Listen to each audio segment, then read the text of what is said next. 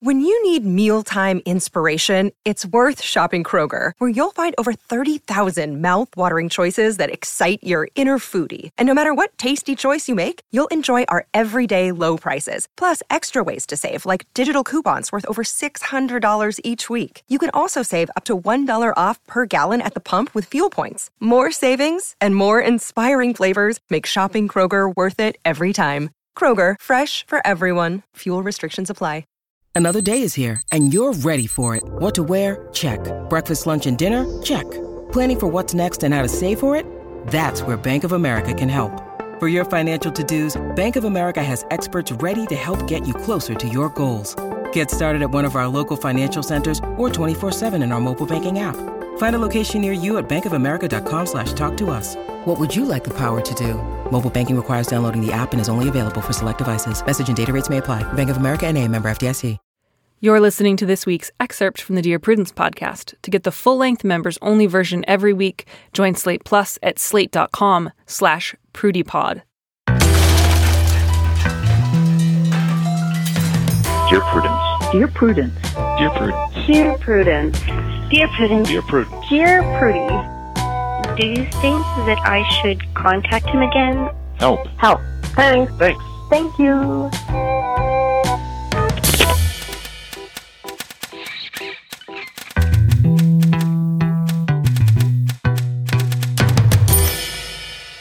Welcome back to Dear Prudence once again, and as always, I am your host, Dear Prudence, also known as Mallory Ortberg. With me in the studio today is my good friend Noah Culwin, and I'm very excited to introduce you all to one another. But first, I've recently received another update on what I believe is the only appropriate and effective way to date your boss. Because I get a lot of letters, you guys, about people who want to date their bosses. And I can't say that I've ever had a boss I really wanted to date. I can't say I've ever employed anyone I really wanted to date, but it seems to just be sweeping the nation. You guys get to work and all you think about is whether or not you can date your boss. Usually it seems like the answer is no. Usually people write into me with stories about their boss and it does not sound like a great start. But the update I got was from somebody who had said, my boss gave me this look when we were out at a company dinner, and I think that means that she wants to be with me forever. And I responded with some skepticism, but essentially said, look, whatever the story between the two of you is, it's probably not going to be that you get together while she has like direct hiring and firing power over you. Like if she's really the one, it's probably it's going to be at a different time in your life. And the guy finally wrote back and he said, you were right. I gave it a few months to see if my feelings would die down. They didn't. I got a different job with a great reference from my current boss. And then we met up for dinner a couple of weeks later, confessed our feelings for one another, and now we're very happy together. And I would like to take total credit for that. That's on me. That's 100% my thing. I will get to come to the wedding and give a toast, and everyone will have to like do that thing where they put me up on a chair and go huzzah as they like lift me towards the ceiling.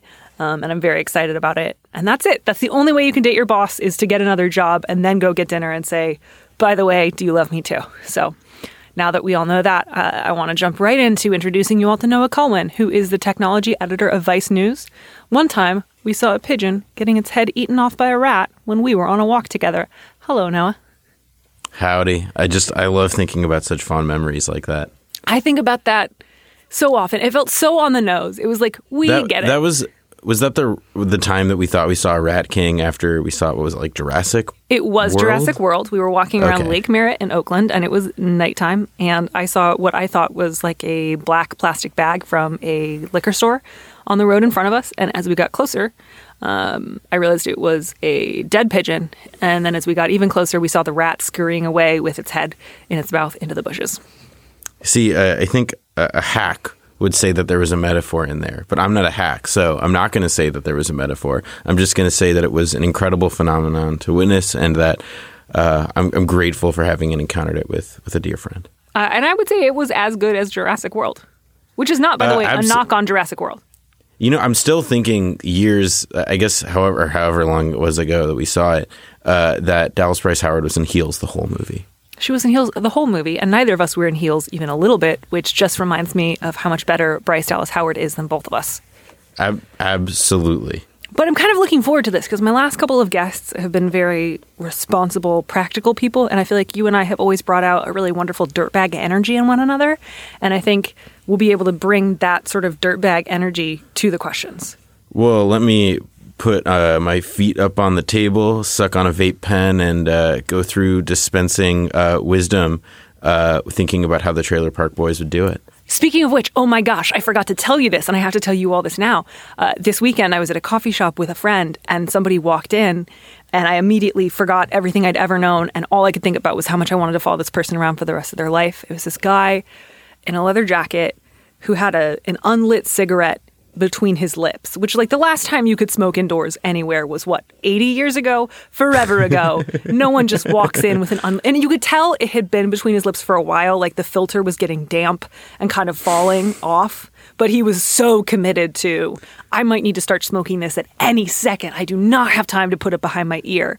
And then he turned and I saw that he was carrying a keytar. What the fuck? What? Yeah. So I just immediately wanted to dedicate the rest of my life to understanding him. He passed out of my life later that afternoon, but I miss him every day, and I would like to dedicate this episode to him.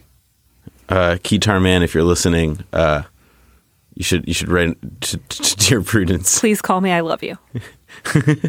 All right. So the first letter, the subject line is just, Mom needs to step off, which is so often true.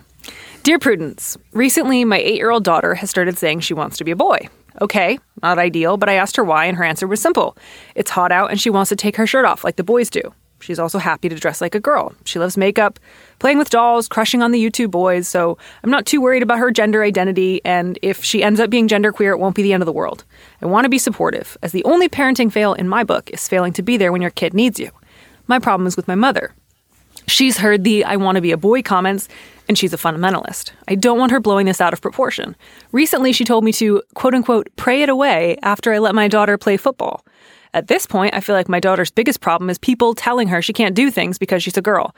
I'm looking for advice on how to tell my mom to back off and stop telling my daughter not to do things that society says are for boys. Sure. I love the idea of praying away football. That's definitely a new one. Also, that sounds like a South Park gag. It does. It does. It's like, I just want to pray my daughter's football urges away. Yeah, which I think is definitely not in this woman's purview as a grandmother, right? Like, I think probably you and I are both going to be on the same page about this. Like, her mom should not be saying this stuff to her kid. Yeah, I think, like, the question then is, like, how many expletives should this person use when talking with their mother about how much she should be stepping out of like, or how much she should not be saying, hey, listen, girl, don't play football, don't exhibit any masculine traits. Like, it's obviously a grandma problem. Yes. Yeah. And so I think your instincts, letter writer, are probably 100% spot on. Like, your daughter does not need to get this messaging from her grandmother. And also it's probably true that she has at least for now, like, stable gender identity as a girl. Like, lots of kids will talk about wanting to be a boy or wanting to be a girl, and that can mean a variety of different things. It can mean they're a tomboy or a tomgirl. It can mean that there's, like, a possible trans identity. It could mean that they're gender nonconforming. Like, you know, it sounds like right now what your daughter is just expressing is a pretty, like, low-key desire to do some boy things, and there's not more to it than that, and that's fine. But yeah, there's no reason for your mother to be worried about a, like, 8-year-old playing football. I mean, sorry, go for it. Well, just to my mind, like, then the question then becomes, like, you know, how forceful do you want to be with grandma? And do you want to say, hey, look, if you are going to continue to blow this out of proportion against my wishes, then I'm going to have to limit the time that you two spend together. Or we're going to have to talk about what you can and can't say around her. Or, you know, as was the case with my grandma, my parents just let me spend a lot of time with her and then would, you know, provide appropriate context afterward and say, by the way, we love her because she's family, but also, like, take everything you heard with a grain of salt. And if you have any specific questions, feel free to ask us. That is super helpful, actually, I think, because, periodically you'll get a letter like this where it's pretty clear that, like, the grandparent in question needs to have their time with the kid really seriously limited. And I think this is a situation that could kind of fall into a couple different possible camps, right? Because depending on how intense the grandmother's being with the kid, it may not necessarily mean that, like, she can't see her ever. It might just mean this is a great opportunity for, like, when you, letter writer, hear her say something like you shouldn't play football, to just say, absolutely you can, and it's great, Mom, knock it off. And then, but not necessarily say, you can't see my kid, and then afterwards sort of check in with the daughter. Can you tell me a little bit more about, like, what that was like for you when you were a kid? Like, was it confusing? Did it feel pretty clear to you that your grandmother was an outlier?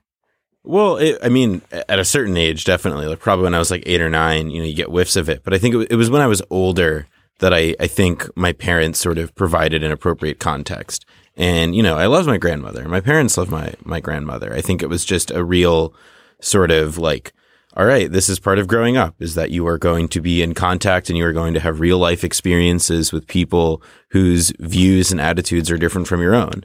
And I think it's really important. And I think my parents, they weren't ever really this explicit about it, but I think that they kind of made it clear what about it wasn't, to their tastes and why, if I ever felt frustrated or upset with something she did, that to understand the context in which it came, which is that my grandma had a radically different life than I did and was a radically different kind of person for my parents, and that's just how it is. Again, it's I think it kind of comes down to the letter writer's judgment over is that contact by itself super damaging to your kid. And that's something I think for the letter writer to decide. But I think sort of like conditioning time is the way that I would understand most people might think about how to deal with this if they can't just, figure out like all right, here's the context of this. But it seems like the letter writer is pretty explicitly asking how to address the grandma. Right. And the first thing that just comes to my mind is like, all right, let's talk about conditioning time if you can't behave. Right. Yeah. And I think that's really fair. I think there are two conversations that need to be had. One is with the grandmother, and that needs to be just a really basic, hey, Mom, I'm really comfortable with my daughter playing football or being a tomboy or sometimes wearing boys' clothes or anything along that line. I'm comfortable with that, and I need you to let it go. I don't believe that it's dangerous. I don't believe praying would be a useful response. I don't believe praying is a necessary response. And you need to not hassle my kid about this. And then the other conversation needs to be with your daughter of just saying like, hey, your grandma is pretty old fashioned about what girls can and can't do.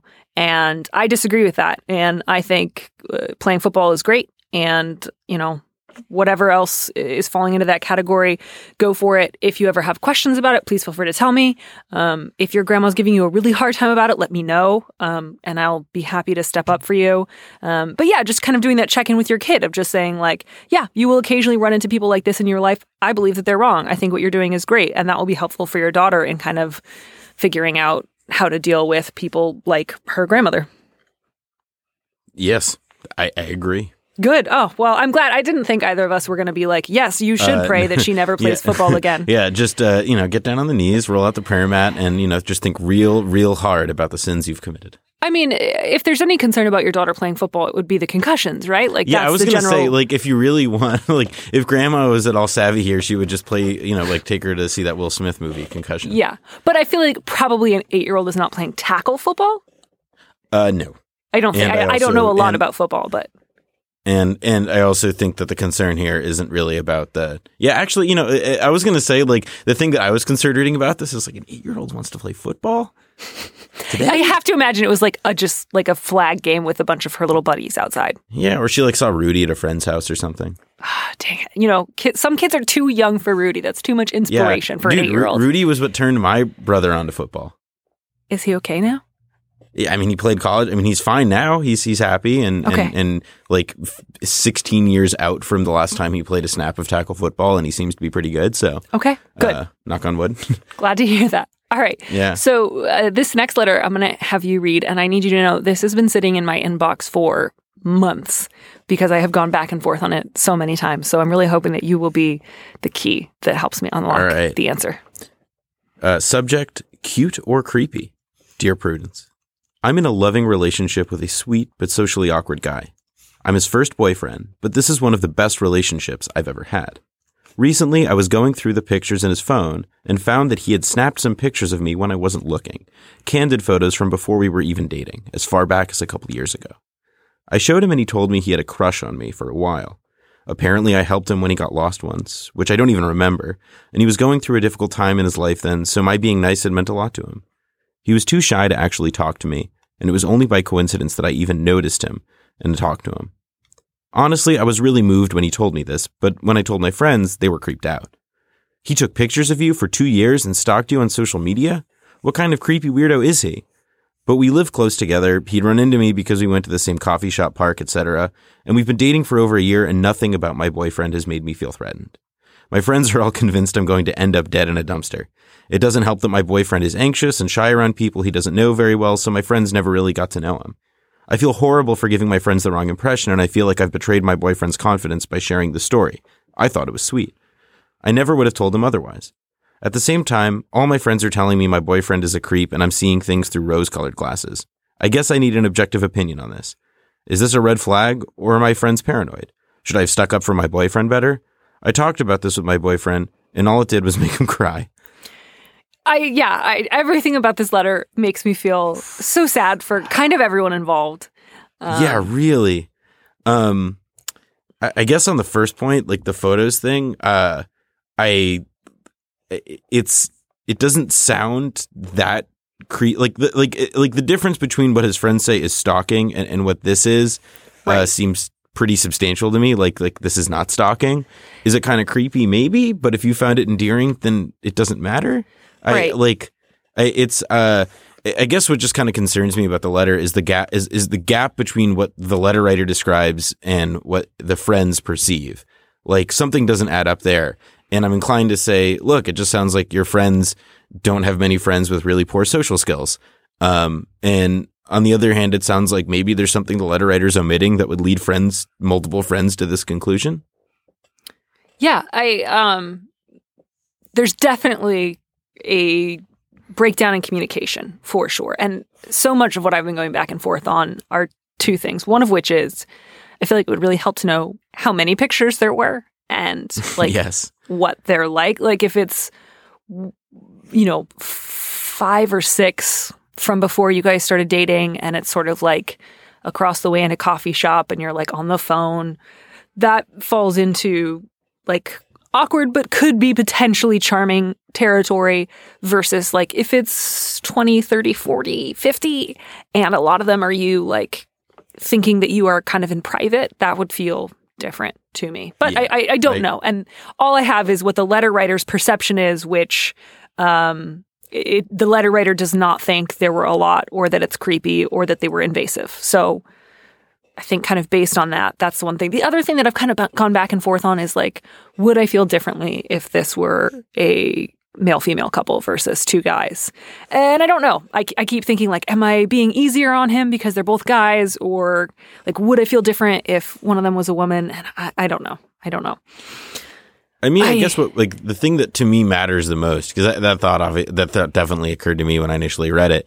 The thing that kind of matters to me is, like the letter writer doesn't seem that perturbed about it until someone else told him. And if the letter writer doesn't feel perturbed and he's never felt threatened in over a year with this person, then I have a hard time barring the fact that the thing that we don't know, like whether or not it's 50 pictures or 5, it just doesn't sound like this is that bad of a thing.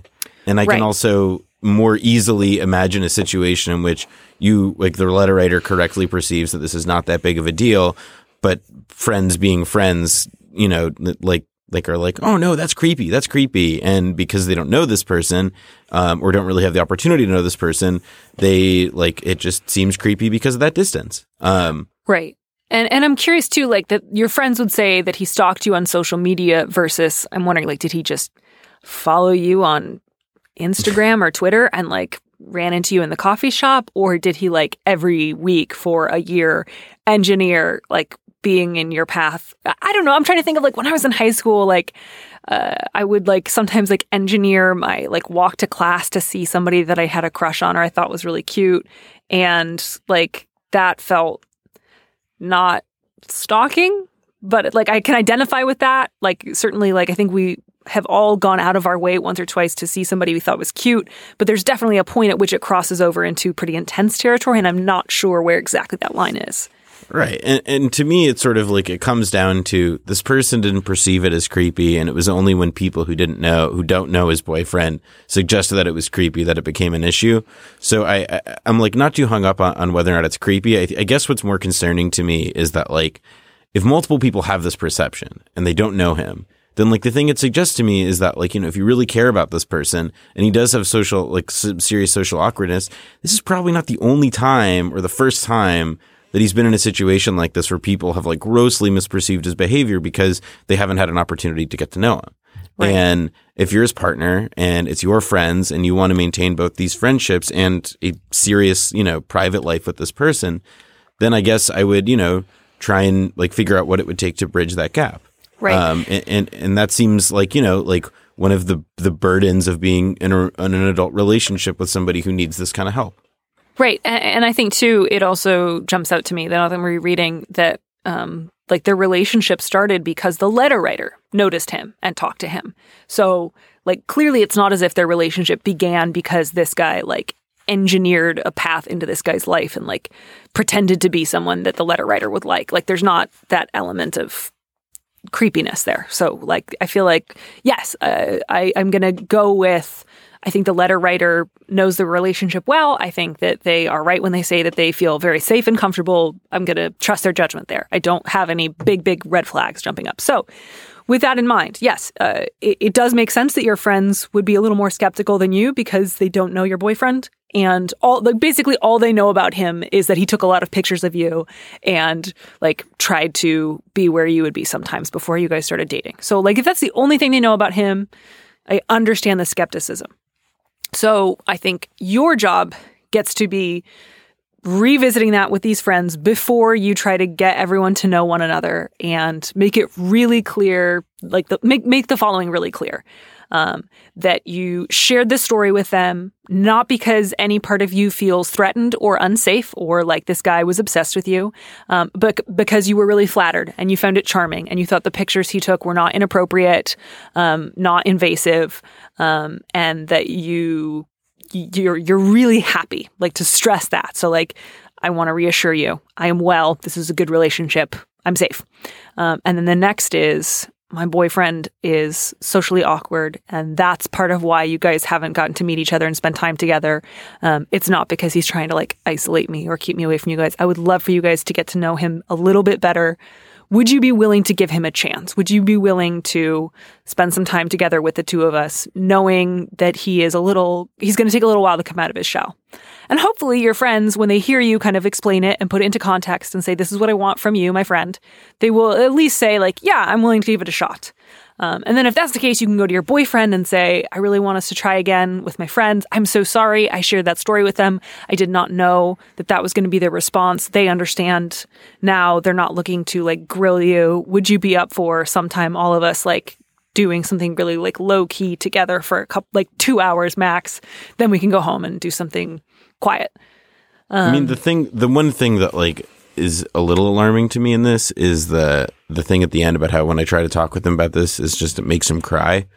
Like if you can't have a conversation with him about this in like an adult fashion and in a way that's like presented non-threateningly, you know, without like any hint of malice or expectation, you know, beyond like having a productive conversation and free exchange of feelings and ideas.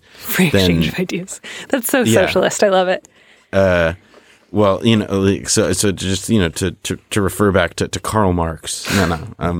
But it does, like, I think you do have to, on some level, really kind of like level and be like, if I can't talk with him about this and it just makes him cry, like that to me, I'd be curious about how you talk about other things. Like, how do you talk about like having a president who's like put us on the brink of nuclear annihilation? Like, I don't know. Like it seems in general kind of a tough position to be in more broadly. And I hope that you can find a way to talk about this with your partner. Because involve him crying. Certainly, like, you know, and I'm pro crying. Crying is fine. But you say all he could do is cry. And like, as much as this story is like certainly not definitively creepy, there's ways in which it can be charming. This also shouldn't be what defines his romantic future, right? Like, I mean, hopefully you guys are very happy together and you stay together forever, but like this is his first relationship. So, you know, if in the future it doesn't work out between you guys and he goes on to have like a long adult life dating other people, this should not be how most of his relationships start out, right? Like, as charming as this might have been the first time around, I'm guessing you guys are both kind of young. He should not be doing this at like 30 and 35, right? Like, so the fact that he's still crying a lot about this suggests that maybe he does not have sufficient help for his social anxiety. I don't know if he sees a therapist. I don't know if he sees a doctor. I don't know if he has ever tried medication. I don't know if he's ever tried like cognitive behavioral therapy, or like group therapy or support group. Like, you know, if he's at a point in his life where he can't discuss like managing his own social skills without crying every time, then he needs more help than a boyfriend can give him.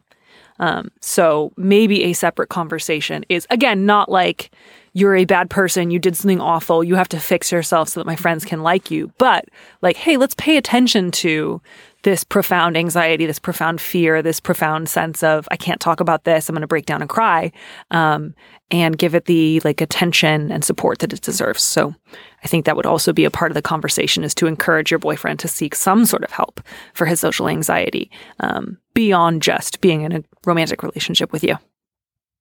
Agreed. Cool. Look, Bumble knows you're exhausted by dating. All the must not take yourself too seriously and 6'1" since that matters. And what do I even say other than, hey? Well, that's why they're introducing an all-new Bumble, with exciting features to make compatibility easier, starting the chat better, and dating safer. They've changed, so you don't have to. Download the new Bumble now. Okay, let's jump to something that is a little bit less thorny and certainly is not going to take a decade to resolve. Will you read this next letter? Yes, I love this letter. Subject, table manners. Dear Prudence, my boyfriend and I have been dating for 3 years. He will be graduating in a few months and hopes to find a job in business consulting, a field I once worked in. The problem is that my boyfriend has bad table manners. It's not like anything out of a horror movie, but he'll do things like lick his knife or cut up a whole steak before eating it. Business meals are a big part of getting and keeping a consulting job, and I have seen multiple hiring managers roll their eyes or otherwise call out a dining faux pas during the interview process. I want my boyfriend to be successful in finding a job, but I also want to be a supportive boyfriend, not a career coach. I have never brought up table manners with him, even though I'm the kind of horrible person that will ask for a salad fork at dinner and long ago accepted to privately cringe and love the other things about him. Can I bring this up while staying in the boyfriend lane?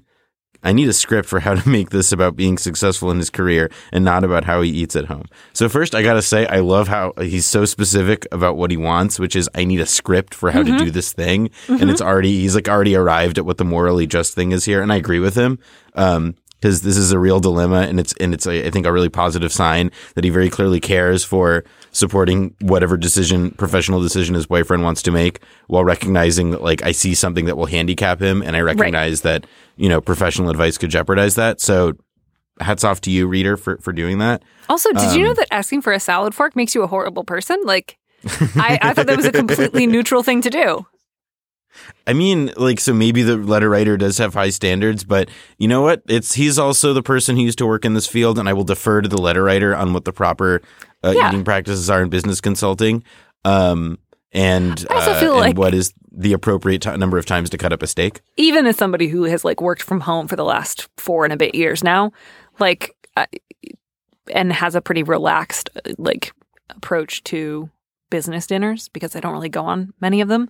But yeah, like licking your knife and cutting up a whole steak, which I'm sorry is just hysterical to me, because your steak would get so cold. Exactly. The whole steak. Yeah, no, like absolutely. Like, this is totally fair to bring up. They make salad forks. You shouldn't feel bad about them. It's not like you're asking for something imaginary. You're not being like, bring me the salad catapult. Like, they make salad forks. Also, like, do you really want to mix up like the dressing from your salad with your other foods? Like, I don't know. I understand some people like to keep their palates clean. I respect it. I hear you. But so I would say that like the first thing is like, to start this with saying like, for what it's worth, none of the start off and say, hey, listen, I know you want to do this. I love and support you, and I want you to succeed. And so I want to give you a few advice that I learned from my experience. None of this are things that I care about that you do with me, but these are things perhaps to mind, when you pursue this thing. And then, to just like frame it with empathy.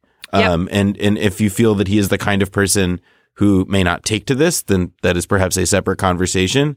But, you partner can, you work with what you got, and what you got is the ability to approach this with like empathy and kindness and the ability to say that none of these are things that afflict you personally, but that these are things that, hiring managers may not respond to. And that is okay because they are hiring managers, and here's how you got to just deal with them.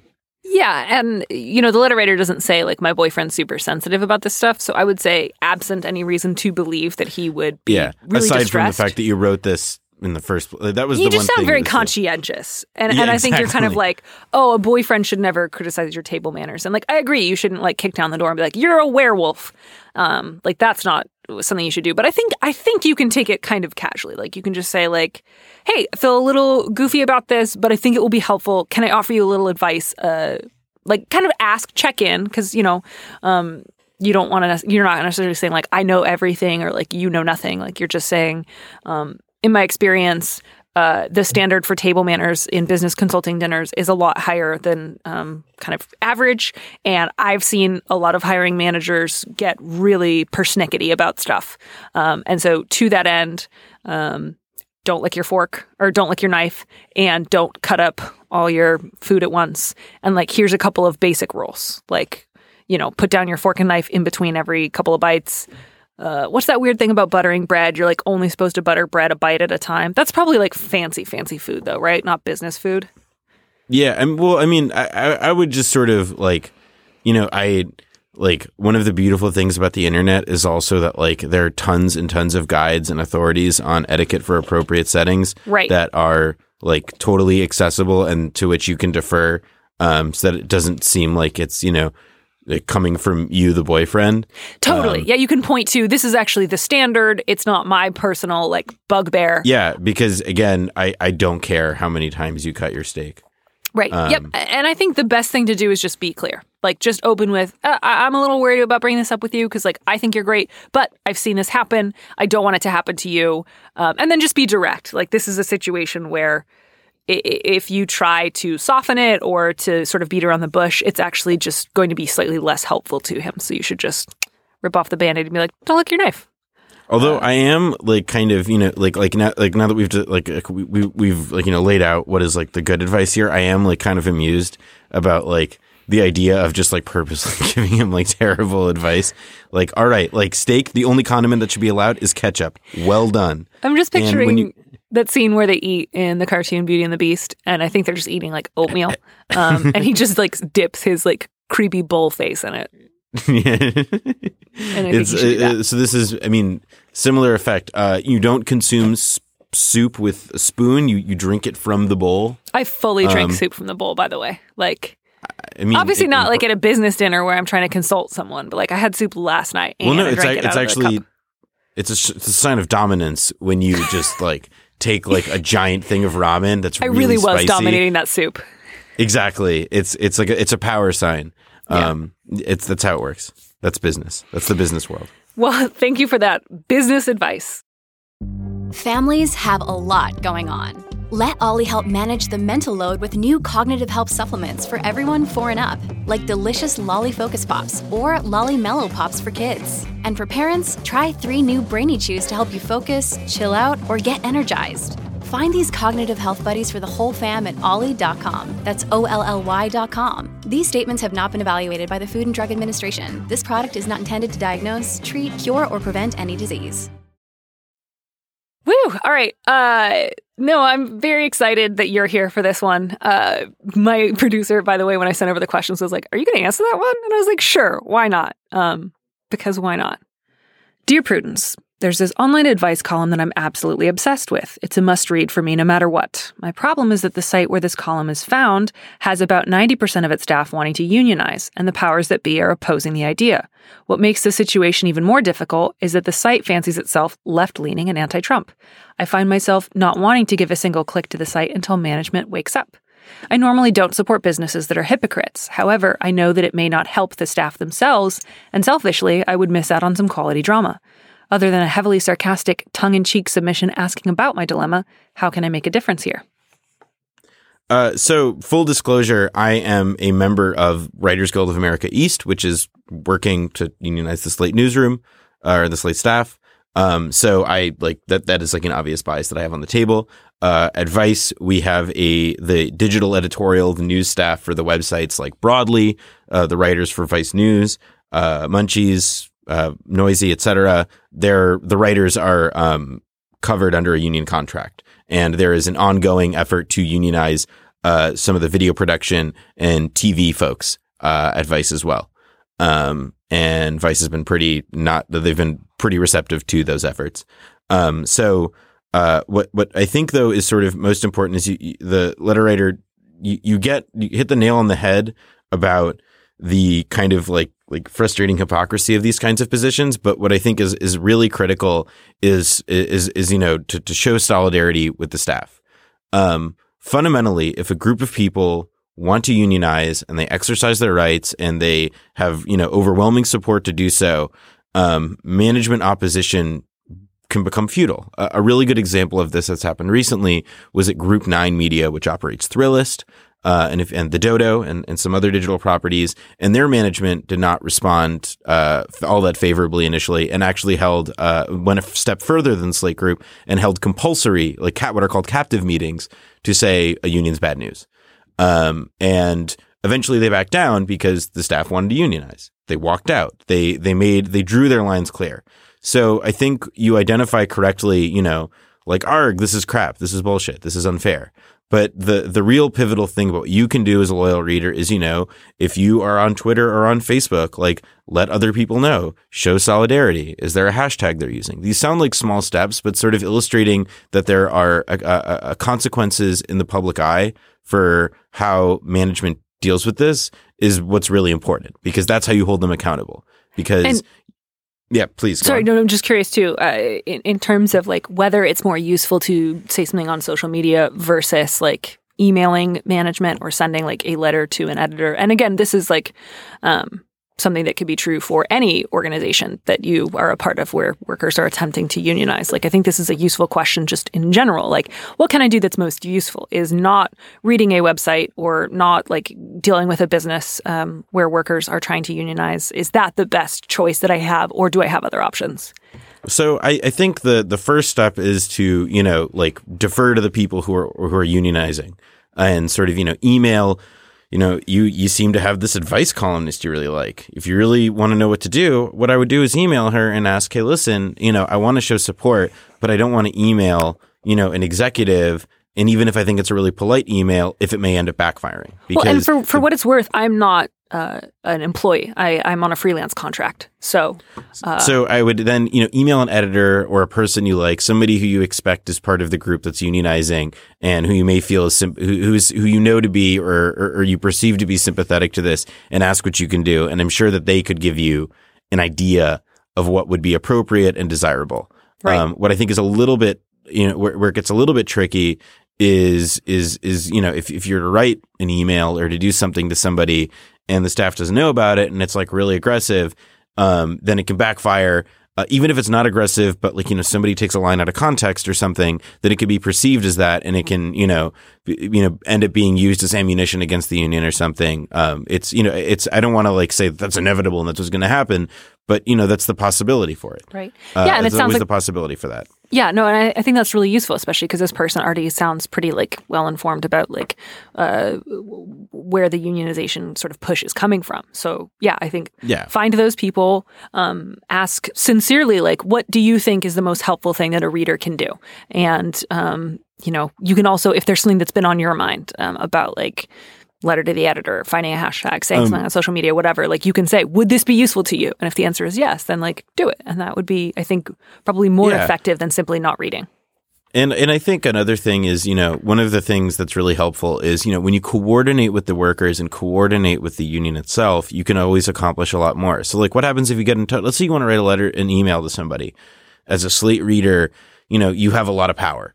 You are probably the kind of person who management is nervously looking at when they're figuring out how to deal with this. And so to my mind, the thing that you can do is, you can talk with the union and say, hey, listen, I want to write a letter, but I want to write a letter that, maximizes its impact. And so if I send this letter, could you look at this and make sure it doesn't, it wouldn't create any problems for you or something? Because maybe they can amplify it. Maybe they can boost it or something. There's, it's showing solidarity is really, really important. And I think workers would respond really, really positively, writers and editors, in knowing that the readers had their backs. Because that's sort of, I think, what a lot of people in places that are working unionized kind of struggle with is the lack of feeling of support when management starts saying things like, a union's not right for us. It's not right for you. And making sure that there is somebody saying, hey, listen, I consume your content. I support you and I support your wishes. And I want to make that clear to the people who pay you to make stuff for people like me. Right. Yeah, absolutely. Like just making sure that there is an equally loud and powerful voice for unionization. That's not just saying Lisa's dental plan. Sorry, it's Lisa needs braces followed by dental plan. That's so embarrassing that I smashed the two together. Yeah. Well, or do it for her. No, that's not nearly as good. And that wasn't the unionization episode. It was a totally different episode. It wasn't. I just was trying to think. I was just trying to think more of. Well, wait. Was it classical? No, that's the strike. Classical gas. That is a union episode. Okay. Yes, thank classical gas. Now do classical gas. Yes, exactly. That became a meme, right? Yes, Noah. I am familiar with Simpsons memes. Okay, I'm just saying. I am. I'm sorry. That's what I get all offended about. I'm like, yeah, let's talk about unionization. But then how dare you?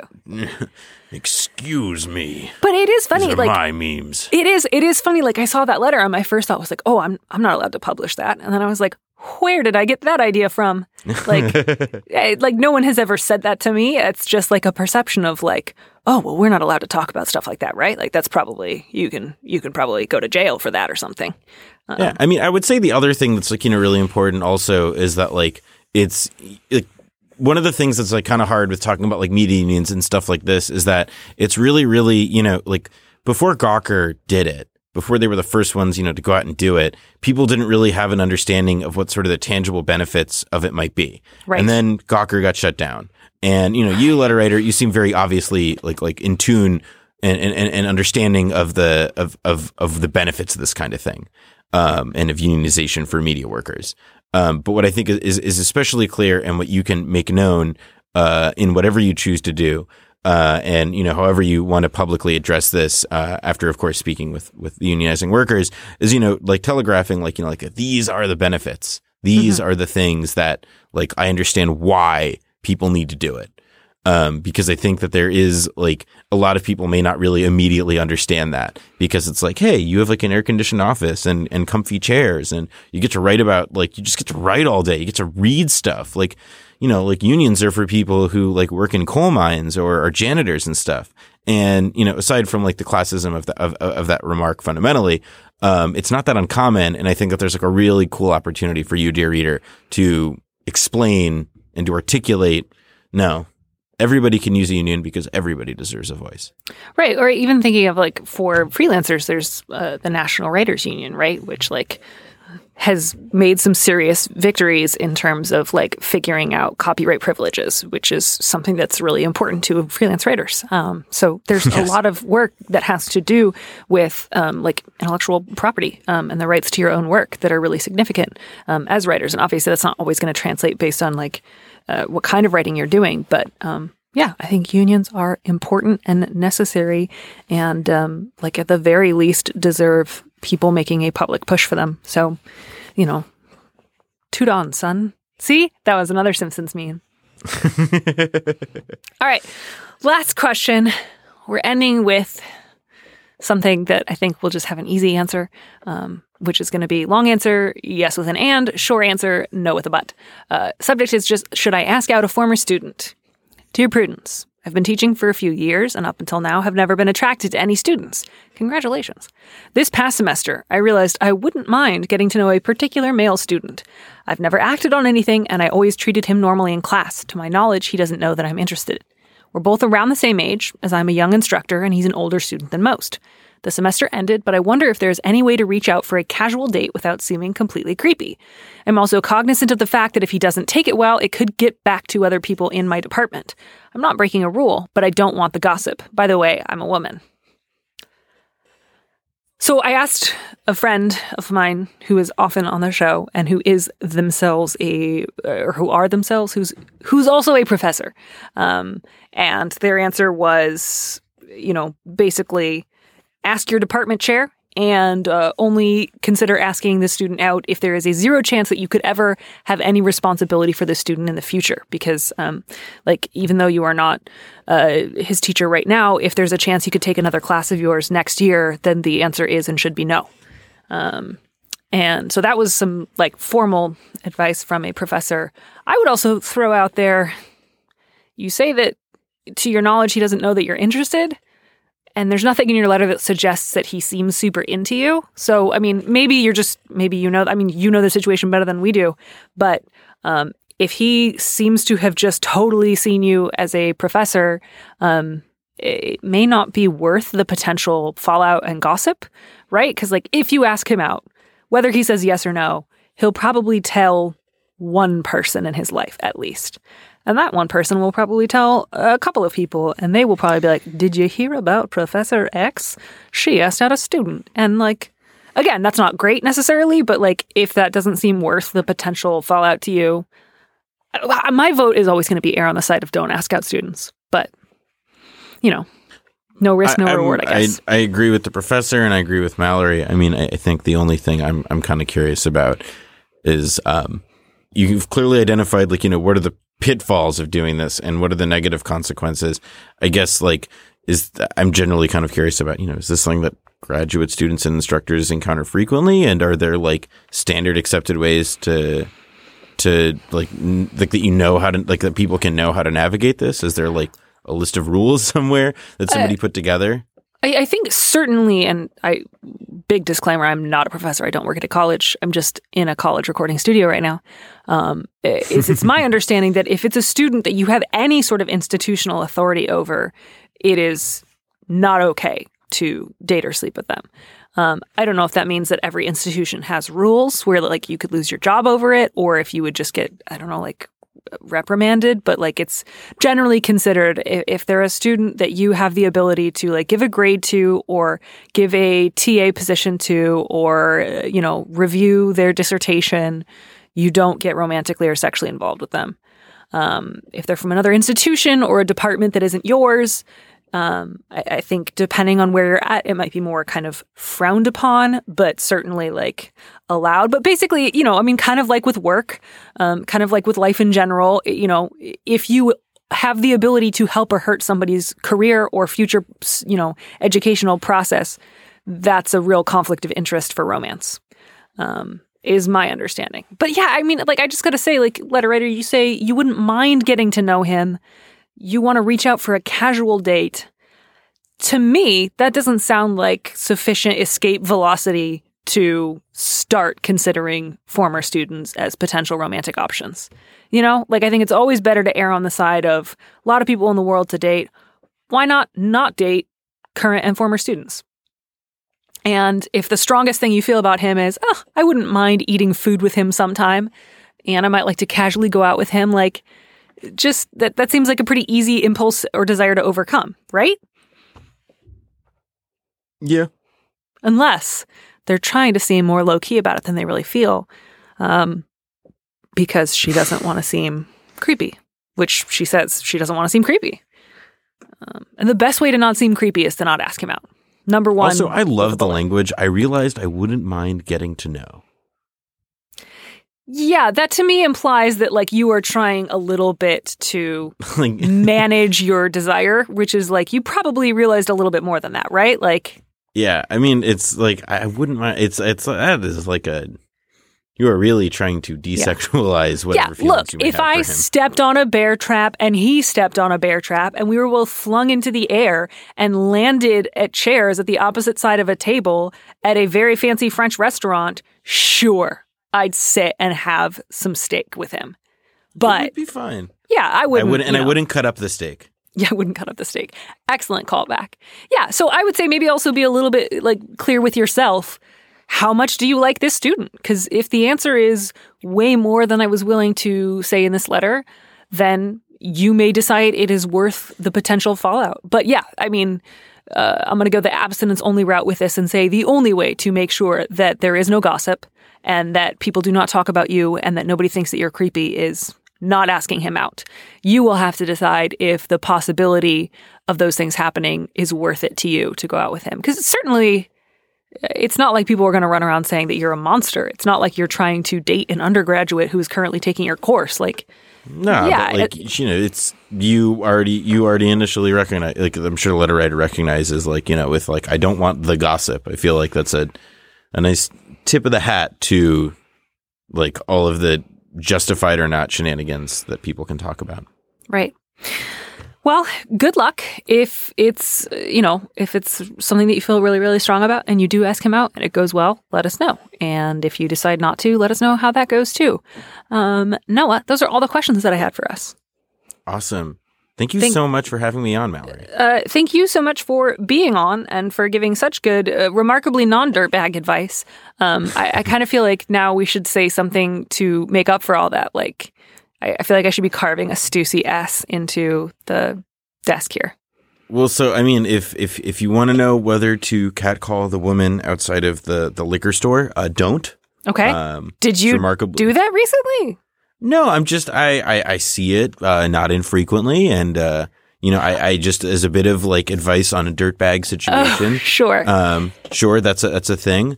If you speaking from personal experience, if you stand outside a coffee shop and a bird poops on your shoulder, when you go back into the coffee shop, be as gracious as you can about asking for napkins because people do look at you really funny when you've bird crap on your shoulder. Please tell me that what you were wearing at the time was like a jean jacket with the sleeves cut off.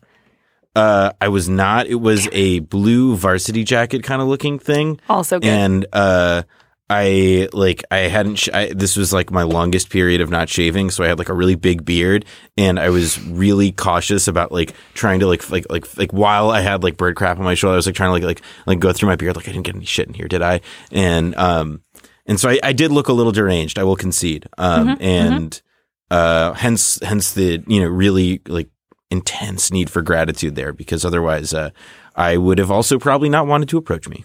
Yeah. Noah, thank you. You are a beautiful flower, and I hope that nothing but good things ever happen to you for the rest of your life.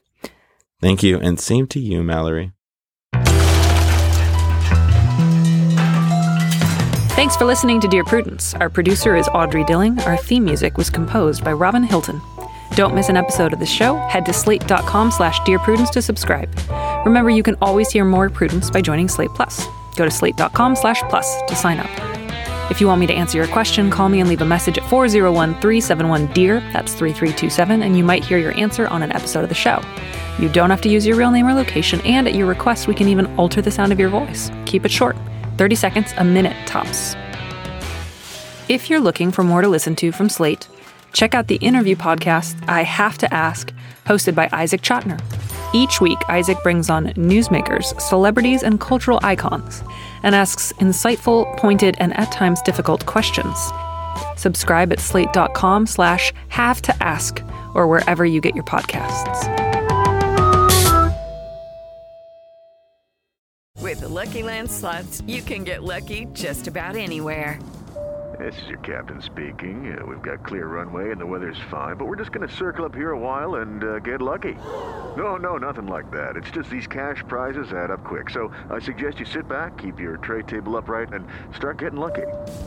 Play for free at LuckyLandSlots.com. Are you feeling lucky? No purchase necessary. Void where prohibited by law. 18+ terms and conditions apply. See website for details.